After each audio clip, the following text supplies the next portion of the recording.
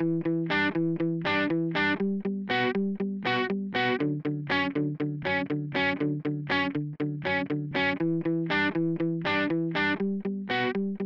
and welcome to the Fixing Healthcare podcast. I am one of your hosts, Jeremy Corr. I'm also the host of the popular New Books in Medicine podcast and CEO at Executive Podcast Solutions. With me is Dr. Robert Pearl. For 18 years, Robert was the CEO of the Permanente Medical Group, the nation's largest physician group. He is currently a Forbes contributor, a professor at both the Stanford School of Medicine and Business, and author of the best-selling book Mistreated, Why We Think We're Getting Good Healthcare and Why We're Usually Wrong. His new book, Uncaring, How the Culture of Medicine Kills Doctors and Patients, was published in 2021. All profits go to Doctors Without Borders. If you want more information on the book and a broad range of other healthcare topics, you can visit his website at robertpearlmd.com. Together, we also host the bi-weekly podcast Coronavirus the Truth, and next week we'll be adding a fourth show to our podcast series titled Breaking Healthcare's Rules. Our first guest will be Malcolm Gladwell. Our guest today is Dr. Karen DeSalvo. She has served as Google's Chief Health Officer since 2019. Before that, she was Acting Assistant Secretary for Health, the National Coordinator for Health Information Technology, and the Director of the Office of the National Coordinator for Health Information Technology. Hello, Karen, and welcome to the Fixing Healthcare podcast. Well, hello, Robbie. It's great to be here. Thank you guys for having me. Karen, you've had at least 5 careers. You're a physician, you've worked for the federal government, you've been a health commissioner, you've been a professor, and you've worked in private business where you are now. Which of these have you enjoyed the most and which has been most frustrating? Oh, well, that's a great question. And it is true that I have had a really interesting professional journey. I think all of it, as I reflect, is about trying to understand how to bring health to people and recognizing, especially as I grew in my career, that health is more than healthcare and that it takes other sectors to make a difference. And I would tell you that what I carry in my heart and my mind every day is the clinical work that I did. I loved being a doctor. I loved the trust and the relationship I have with my patients. So of all of them, that's my favorite. I think I haven't hit a least favorite yet in the healthcare world. So I wouldn't want to call out any of the opportunities because they've all been interesting and important in their own ways.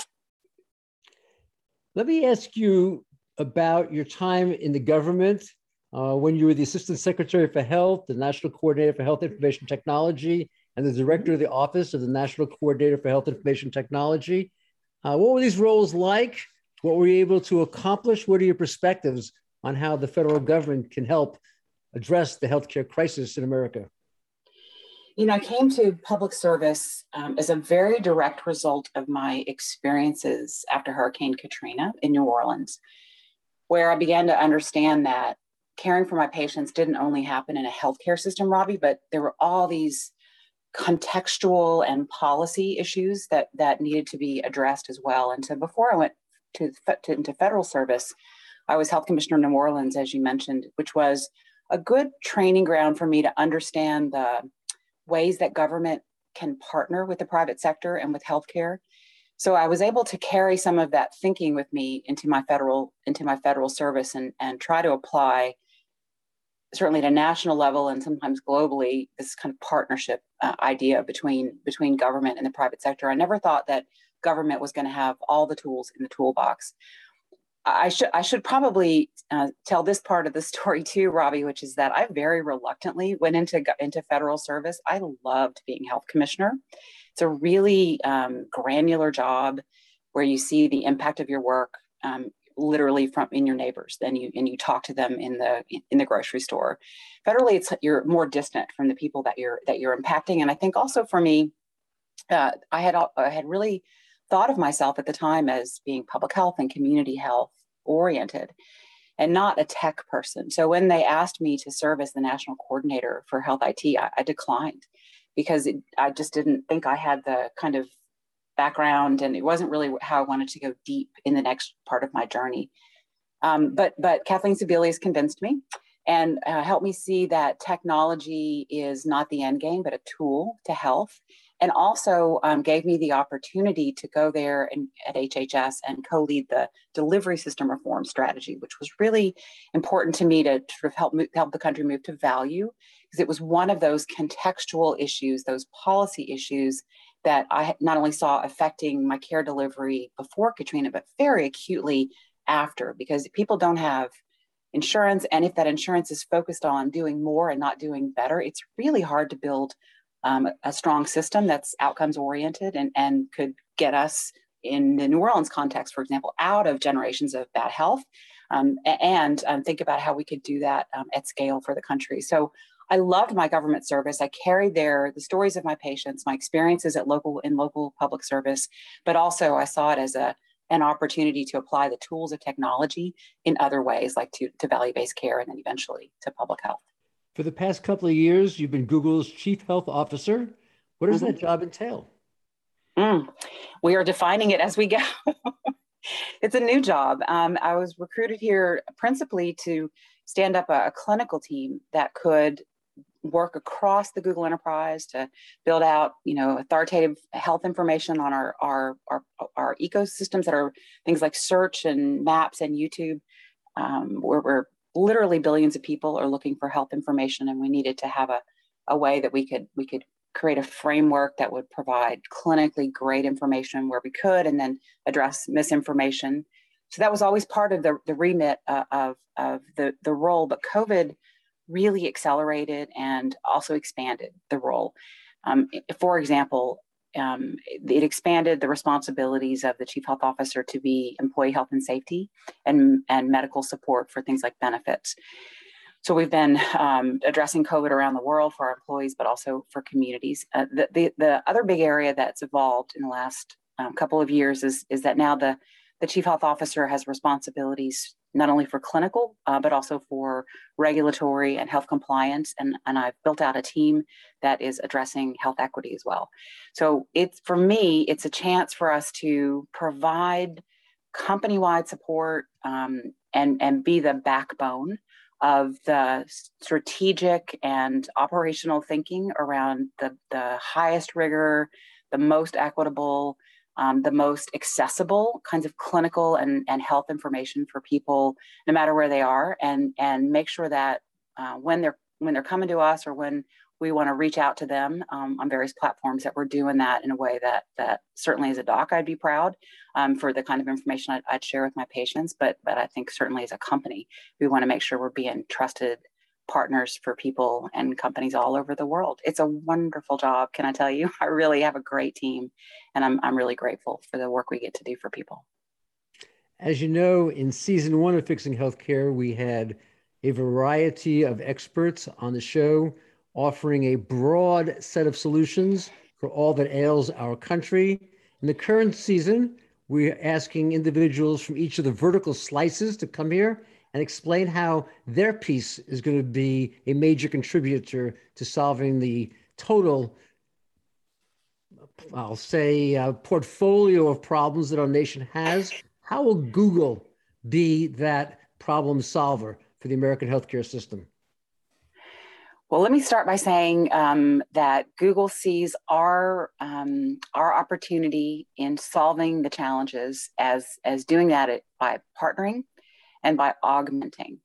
And listening to your various podcasts, I would say that's been thematic through the way people have been thinking about the challenges that we face in health in America and really around the world. I mean, it's that way we describe public health, Robbie, which is health is what we do together as a society to create the conditions in which everyone can be healthy. So first and foremost for us at Google, we want to think about how we can be good partners to consumers, to their caregivers, and then to the communities in which they live. We want to make sure that we're providing information and insights, whether that's on their wrist, in a hardware device like a Fitbit, or more broadly through YouTube.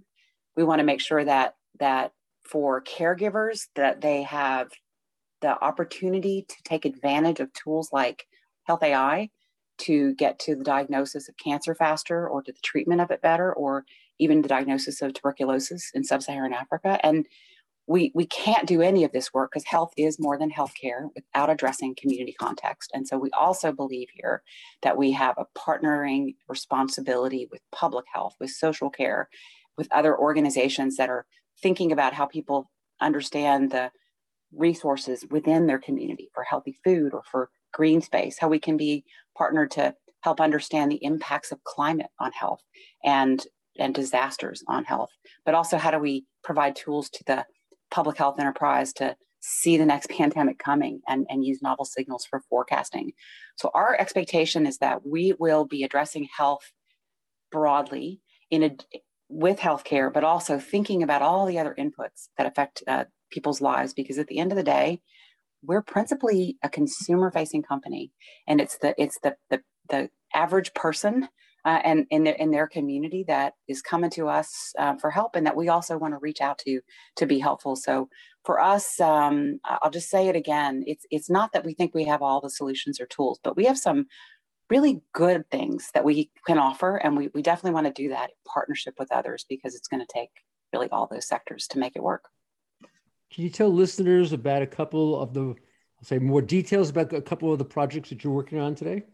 Yeah, I can. I will start just by giving you an example from COVID, because it's been so dominant in the work that we've leaned in to do in the past couple of years, Robbie. I mean, everybody's been COVID focused. We're no exception. And one of those things, for example, has been to help people get information, not only blue link, as we say, website information, but help them navigate when they want to, say, get tested. And we have been able to partner, for example, with the U.S. government to make sure that free testing sites they have available show up on maps when people are looking for testing near them. This is a way also that we can help with equity, Robbie, because it's not just going to be the paid retail or healthcare sites that we want to show up. We need to make sure that people know there's tests available in like libraries or federally qualified health centers.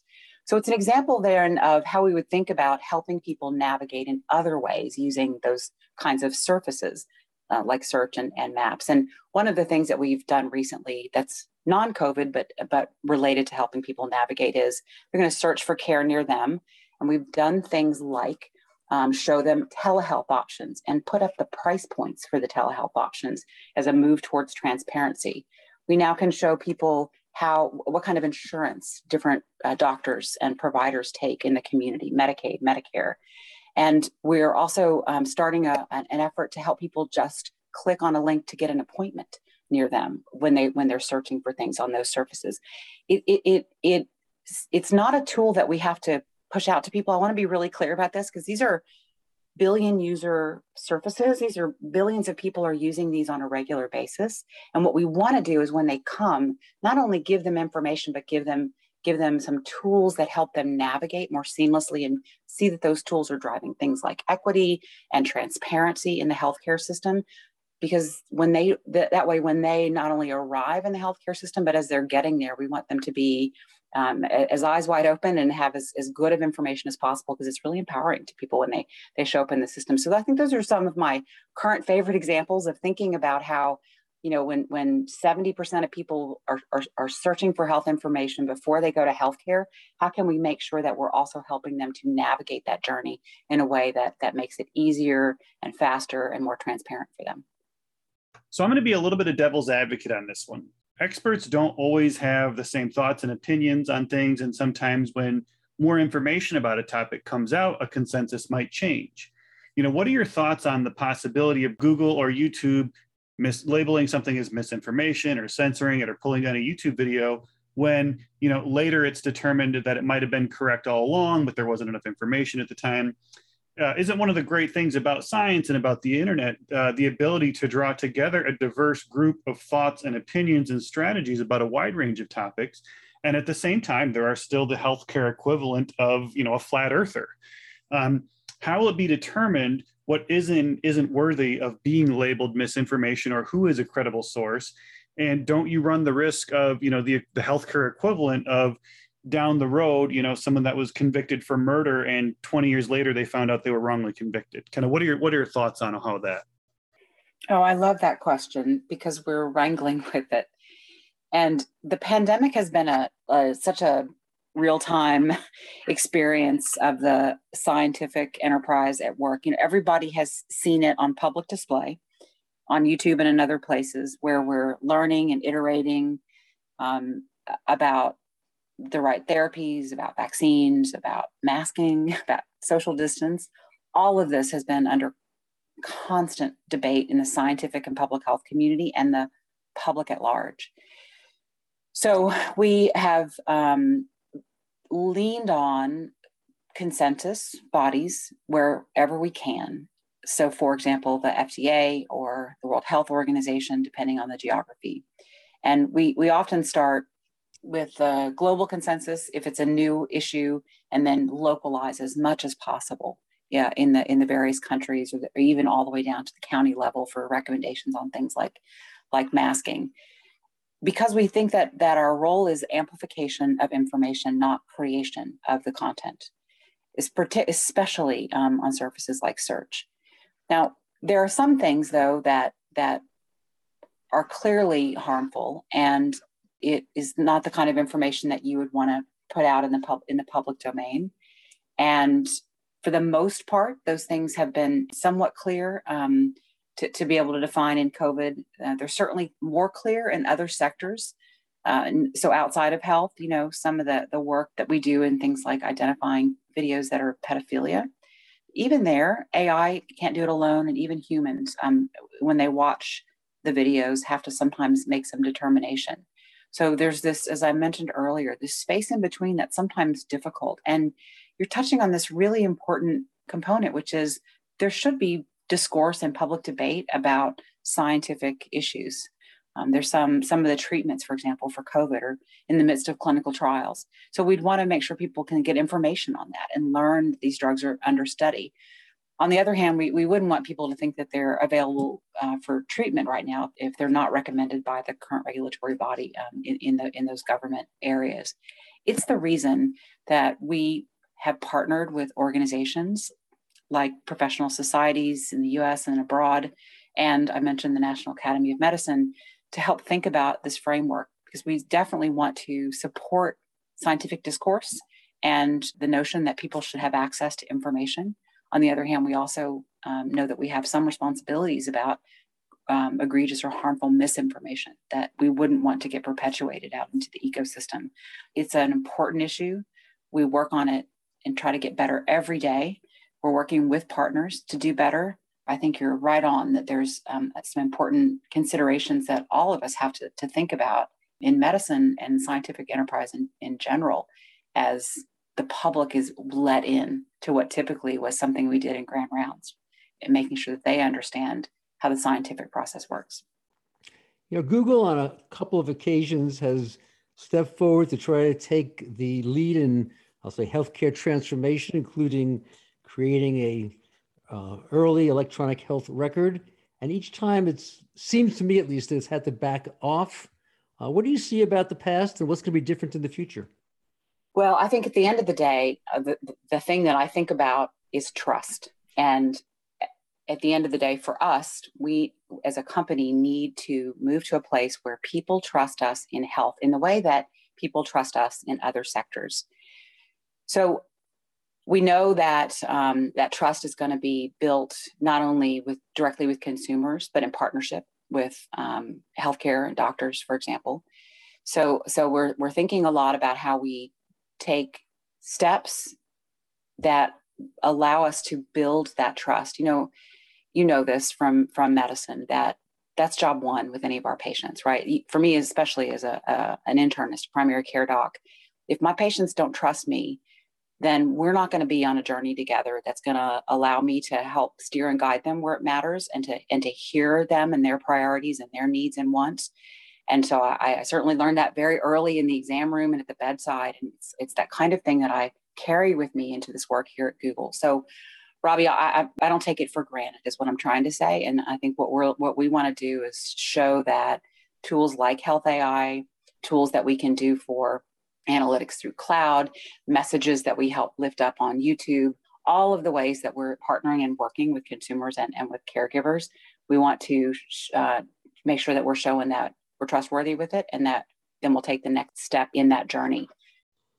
Karen, both you and I have spent our entire professional careers trying to move American healthcare forward, not by a little bit, by a lot. And I'm becoming increasingly frustrated that the largest companies like Google, Apple, Amazon, they have the best engineers in the entire world. And yet they seem to keep taking small, I'll call them incremental steps, rather than leaping forward and really transforming and disrupting American medicine, given their size and their technical excellence that at least I think they could do. What are your thoughts? Thank you very much. Robbie, try being a person like me who also wants to see transformation of the public health sector in addition to the healthcare sector. I have a lot of worries that the underlying infrastructure that's there to support people's health is really struggling in a lot of ways. So I some mornings don't feel very enthusiastic that we're going to get to this nirvana of a really person-centered healthcare system and health ecosystem, but doesn't mean we shouldn't keep trying.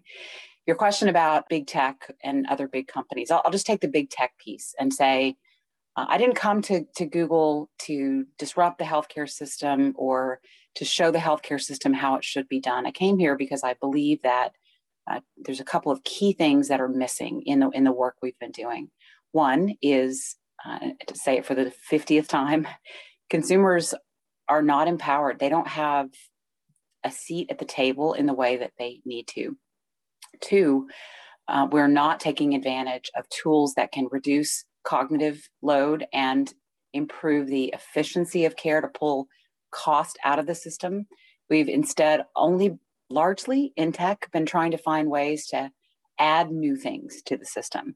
And so, yes, it's true that sometimes tech can be incremental, but sometimes that's okay, because if you want to really do things like make sure you build a health AI tool that serves as the second read for mammograms for the National Health Service and allows them to be more judicious in the use of the limited capacity of radiologists that they have to read mammograms and shorten the time to when women can get the results of their mammogram. Those are good things. They're at scale. They're for a whole nation's screening program, but it also has to fit in the workflow, and the model has to be fair. And you're dealing with life and death, Robbie, and a regulated environment. So it's not exactly that you can just press through with the technology. And I know you know that. We have to be respectful of the current ecosystem, because there's some very good things in it, the humanity, for example. We also have to be respectful that this is life and death, and that for those reasons, there's a lot of oversight and regulation. So the steps need to be, I think, respectful to something that touches everybody's lives and that people care very deeply about, which is health. So look, we haven't transformed many things overnight, we being the US healthcare system, but we have made progress. And I do think people need to keep trying, because we shouldn't settle for the fact that we have the richest, most amazing country in the world. And there's a lot, by the way, we can learn from other countries. And we have to just keep every day getting up and pressing harder. So you've worked on interoperability for much of your career, especially when you were at the federal level. And yet as a country, we're still pretty far, I think, from getting there. What's it going to take? When will it happen? And what about forcing? I know it's being discussed, but it still hasn't happened. All of the electronic health companies to open their APIs so that companies like Google or third-party developers could create apps that we as clinicians could use, that patients would find user-friendly rather than serving only as a billing focus. Well, this is an hour-long podcast in and of itself, but to be crisp, there is a policy expectation in America that companies open their APIs, and there's now some, not just expectation, but some sticks, the blocking rule, and some powers given to the Office of Inspector General. That's work was done largely in Cures 1.0. I'm already ahead of myself. Work that my team helped inform when I was national coordinator. So moving to a non-proprietary API system so that apps could be built with the data for consumers, and that consumers could have a more app-like experience to their health, not only for their record, but to potentially do things like download an app, a health AI app that could read a pathology slide from some of their tissue or read their mammogram. There's a future in there that really does start to open up a more consumer-directed and oriented environment. So the policy has been laid, Congress being in a very bipartisan way supportive and pushing it. But you are correct. There's still a lot of pushback from industry, from the physician community, and from the business considerations of the healthcare system. I know it does sound cliche, but from a technology standpoint, FHIR-based APIs are a reasonable and good way to share information. There's a governance structure that's been stood up to protect people's information and their rights. Is all of this, enacted? No, and a lot of that is because there's still a strong business driver to do more in the healthcare system, to hoard data in the healthcare system. And so until we can keep pushing that and not step back. I mean, this is what I was so excited to see after I left office. The Trump administration carried forward this policy and really doubled down on it. I was very excited to see ways that they were thinking about pushing healthcare towards this world. And this current administration is continuing to push that. And the current national coordinator has been clear that 2024, it's coming. So we need to be ready that we're gonna have to have the privacy and security and technology and business ways of seeing that consumers can have access to their health information, especially in a cohesive longitudinal form, and have a more app-based experience to their health.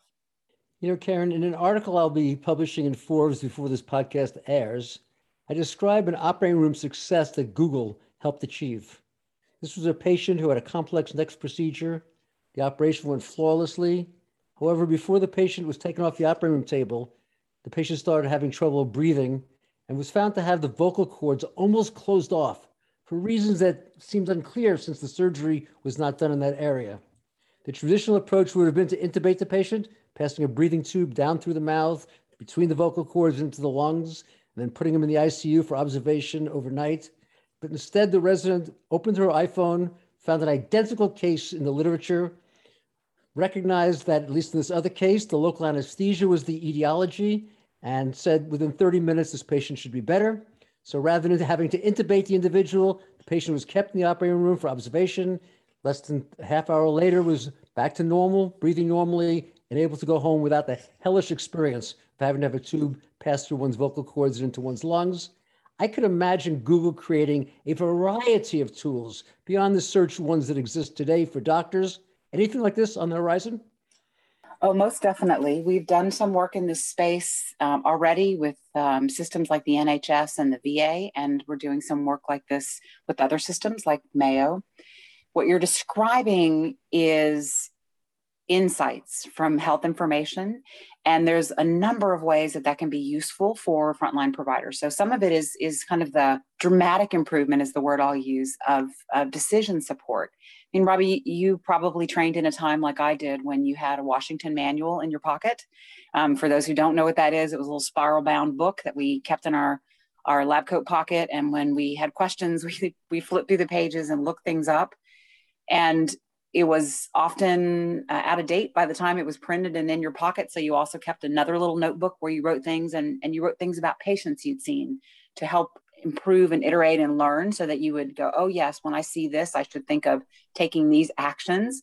Well, what you're describing for that woman in the doctor in the operating room is just like this digitized version of a Washington manual and your own experiential notebook, but done in a way that's so much more efficient and effective, because it takes into account the learnings, not only of the literature, but of all the patients like that, and all the care experiences like that. Not only is that work something that we're involved in and interested in, but it's also got implications for equity.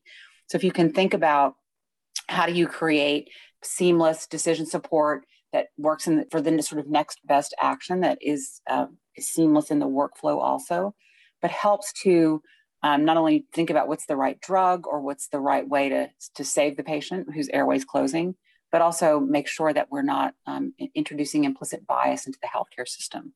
So there are, I think, a number of ways that we would think it would be interesting and helpful to the healthcare ecosystem, not only to save lives, but to reduce inequities.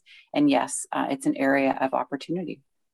As you say, the world is changing. The residents I teach no longer read textbooks. In order to figure out the operations that need to get done, they open YouTube, a Google subsidiary, and watch 5 of the world's experts doing the procedure in great detail, narrating it.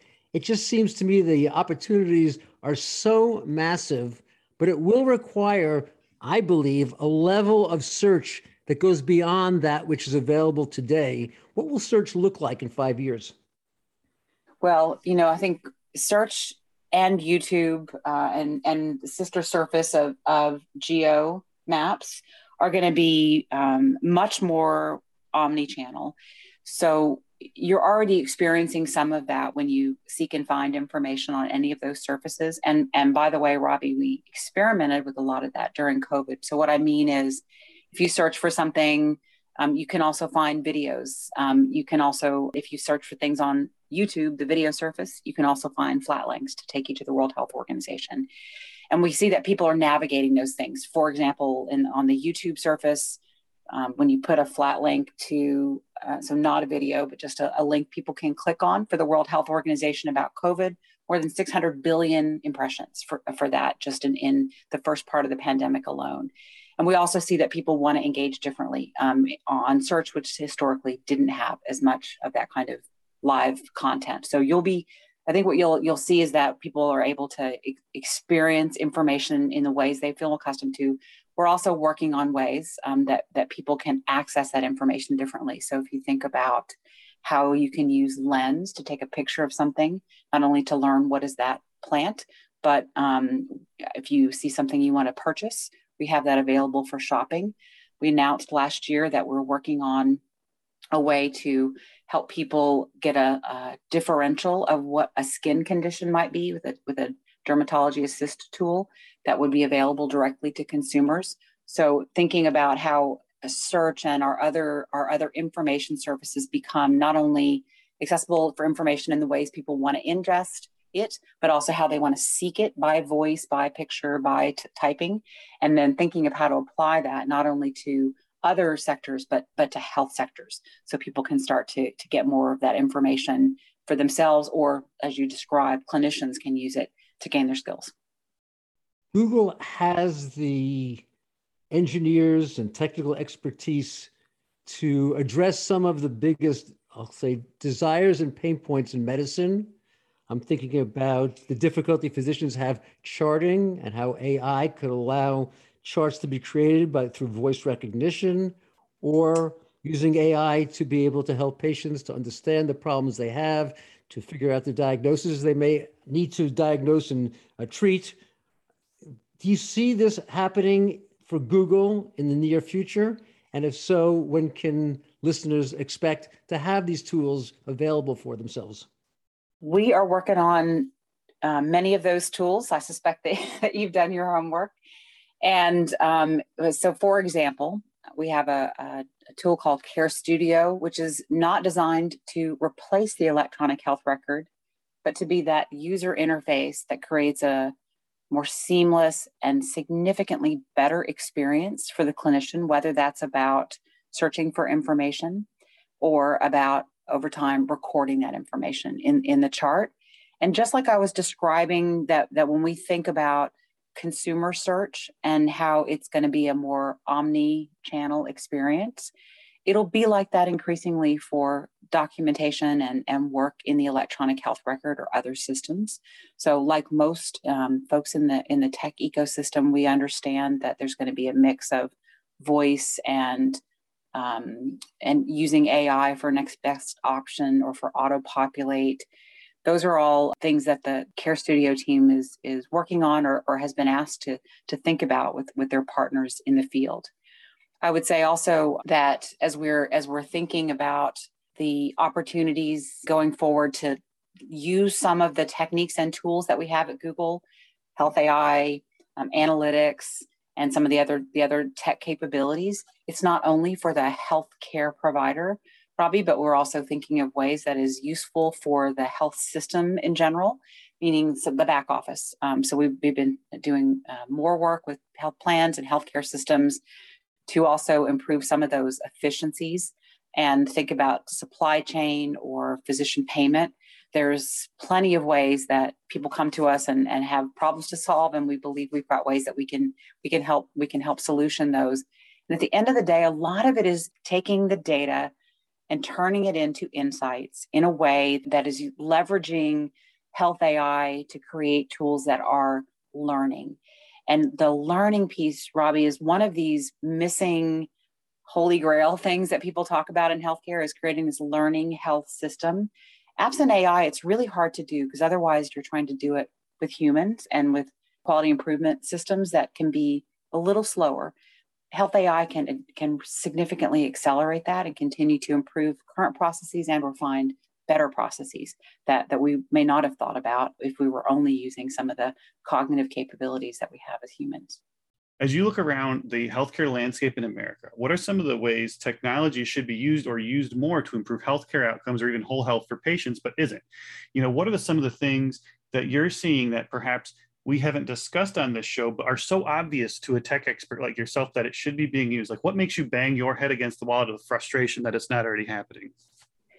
It's a really good question, because the obvious one is computer vision. I've talked a bit on the podcast about work we're doing for mammography readings. So there's a suite of work in there for imaging and diagnostics that relate to reading pathology slides or mammograms or retinal images, tuberculosis work we're doing. These are especially in areas like pathology slides. It's essentially a picture. Computers and AI are really good at reading pixels, better than humans, and they don't get fatigued. And yes, all of those images and the pathology slides have to be put into context. I do understand that. So it's to me, again, not supplantation, but significant augmentation. So getting to a place where we expect that your prostate tissue slide is going to be read by AI and a human is so necessary. Getting there, though, is the barrier isn't only about the AI model. We've done a lot of good work in that space and have advanced imaging reads in that area. It's also the fact that it has to be in the workflow. So we're doing work with healthcare partners to understand when and how, it makes sense for that AI to pop up. A lot of radiologists and ER docs already know that their radiology hardware is using health AI and popping up extra reads. So that's starting in the real world, but we're still interested in understanding how, from a human factor standpoint, it makes the most sense, like floating all the abnormal stuff to the top of the queue. So when you're fresher, that's what you read, and maybe the person's still in the exam room. So that's work we're doing with Northwestern around mammography and with NHS also. We're trying to understand not only how the pixels can be read better, but how it can be used in the workflow in a way that's meaningful for the doc and also for the patient. I think the other part, just flipping back to pathology, is we haven't digitized pathology. We have digitized radiology. And in many ways, retinopathy work, we don't have the way to actually implement a tool like that would be, in many ways, incredible advancement to create access to the best quality pathology, no matter where you are. Right? You could say that same story for radiology or for ophthalmology or for dermatology. These are the ways that I think about using pretty straightforward tools that we know are quite good, but we don't have the enterprise itself across the world isn't set up to have that information digitized so that AI can be a helpmeet to the system. Are there any technologies out there, being in Google, you're probably exposed to a lot of things the rest of the country isn't, that are either in the early stages of development or that haven't widely been adapted, maybe something that's being used in another country that hasn't been used here yet, that you're super excited about? Is there anything out there that you see, that you look at, that you're like, wow, this is really going to change healthcare in America in the next 5 years? It's not just a technology. It's a way that the digital health sector has built a sticky relationship with some consumers, and that's home-based diagnostic testing.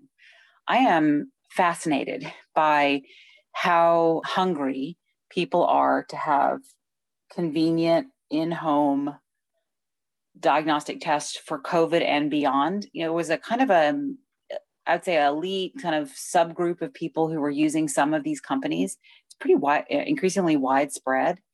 And the part that's interesting to me about it is laboratory is something that often does require a biologic specimen. So it's not something that can be done completely virtually. So there has to be some kind of an interface with the diagnostic tool.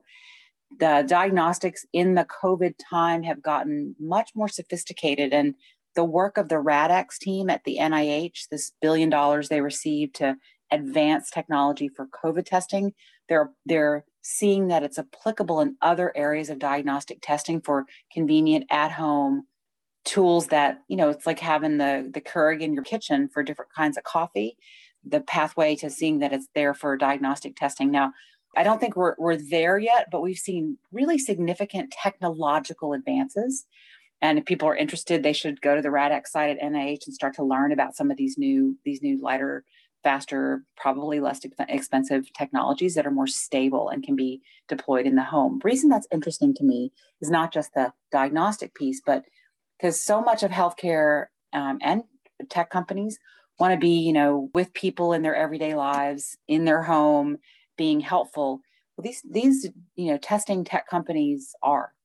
And now they're building on top of their stack, not only proctored tests for COVID, but they're adding telehealth, and not just for COVID, but for other kinds of care.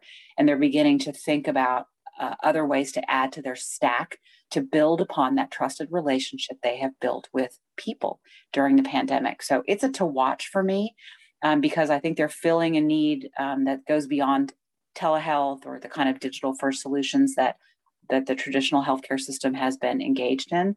And they have found a sticky sweet spot for some segment of the population. Now, the goal there again is it shouldn't just be for people with great insurance or money or whatever. It should be for everyone. But I think that's possible, especially if some of these newer, really inexpensive technologies continue to advance in the way that they have.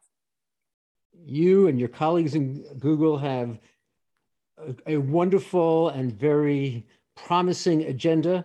What are the company's biggest risks and challenges?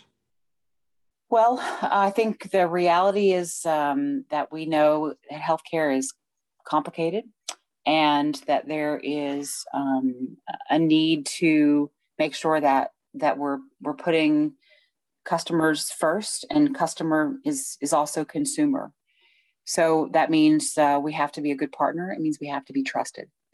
And that's sort of job one challenge. And we've been able to grow that trust very significantly throughout the pandemic. Now we got to build on that and can't take it for granted. We got to keep up that good work of putting good information out there, being a good partner to healthcare and to public health and health plans, and build upon those relationships and that general trust. The second big area that I think all of us face, not just Google, is that people's data is the underlying engine of the world today, right? It's the fuel, and it's the thing everyone wants, which means that there are really important privacy and security expectations for anything that we would want to build. So we have privacy by design, we're cybersecurity by design. We know at the end of the day, things have to be accessible, but people have to know what their choices are about sharing and be able to consent to that and have some transparency if things change. And the third thing that I want to say, and because it's very top of mind for all of us, is equity. Building tools for some segments of the population isn't good enough. We cannot leave anyone behind anywhere. So our expectation is that we're going to build health for billions, and that billions is everyone everywhere on the planet. This is no small task, but it is our responsibility because we're a global company, and because digital could exacerbate inequities in ways that none of us would want. And really the opportunity is to find a way for digital to drive equity. One last question. You're a visionary, you're a futurist. Can you see a time, a decade from now, when a product of Google's, an AI-driven solution, will actually replace what a doctor does today rather than just augmenting it? Those are kind words coming from you, because that's your whole world. I'm just trying to do my thing every day. But here's what I would hope. I'll go back to a story, which is, I'm an internist. I saw a lot of people with chronic disease, like diabetes, hypertension, and hyperlipidemia. And I took care of low-income patients in New Orleans at the public hospital here. They had to take off work, take a couple of buses to get here to the clinic, and it was inconvenient for them. And so much of what I was doing for them for their chronic disease management was somewhat routine and could have been done either virtually or asynchronously, but none of the tools existed then. So I would pull their paper chart off the wall and scan their labs and their current blood pressure and make a care plan, and then go in the room and talk to them and figure out what else was going on that I needed to know with respect to things like, had they lost their job, or was there a reason that they hadn't been able to take their meds, or something new that was going on I needed to know about. But often, Robbie, it was a ballet that we had created in medicine where people had to come physically in, and I had to do some part of the dance, and then they had to take their 2 buses to go back home. And it was a world that I, even then in the 90s, thought, God, we could do better for these folks. And there's so much of what I'm doing that's kind of routine. And I'll give you the specifics of some of those things. So yes, you could do that through telehealth. We can communicate through chatbots. We have so many of those tools available now that make care more convenient. And yes, people really want that. But also, there's some of the decisions that I was trying to remember to make about a flu shot or scheduling a mammogram that we can automate. Those are the really important cognitive loads that I hope we can begin to continue to pull out of the work of the docs and the nurses and others in the care system, so that they can focus on, how's your kid, how's your heart, the things of humanity that aren't just soft and fluffy, but actually really do affect allostatic load and people's overall health, and allowed me as a doc to begin to see ahead in their health and the future of their health needs. But those kind of very routinized things take up a fair amount of time in practice. And that's where I hope that we'll do a replacement. The rest of it is very much about augmentation, because I do firmly believe that health is human, and that we have to keep that part of we have to keep relationships, we have to keep trust, and we have to be thinking more broadly than just the healthcare tools, but all the inputs to people's health. Robbie, what do you think about what Karen said? Jeremy, Karen has done remarkable work, both during her time in government and over the past 3 years as Google's chief medical officer. She understands the incredible role that information technology can play in helping to transform the American healthcare system.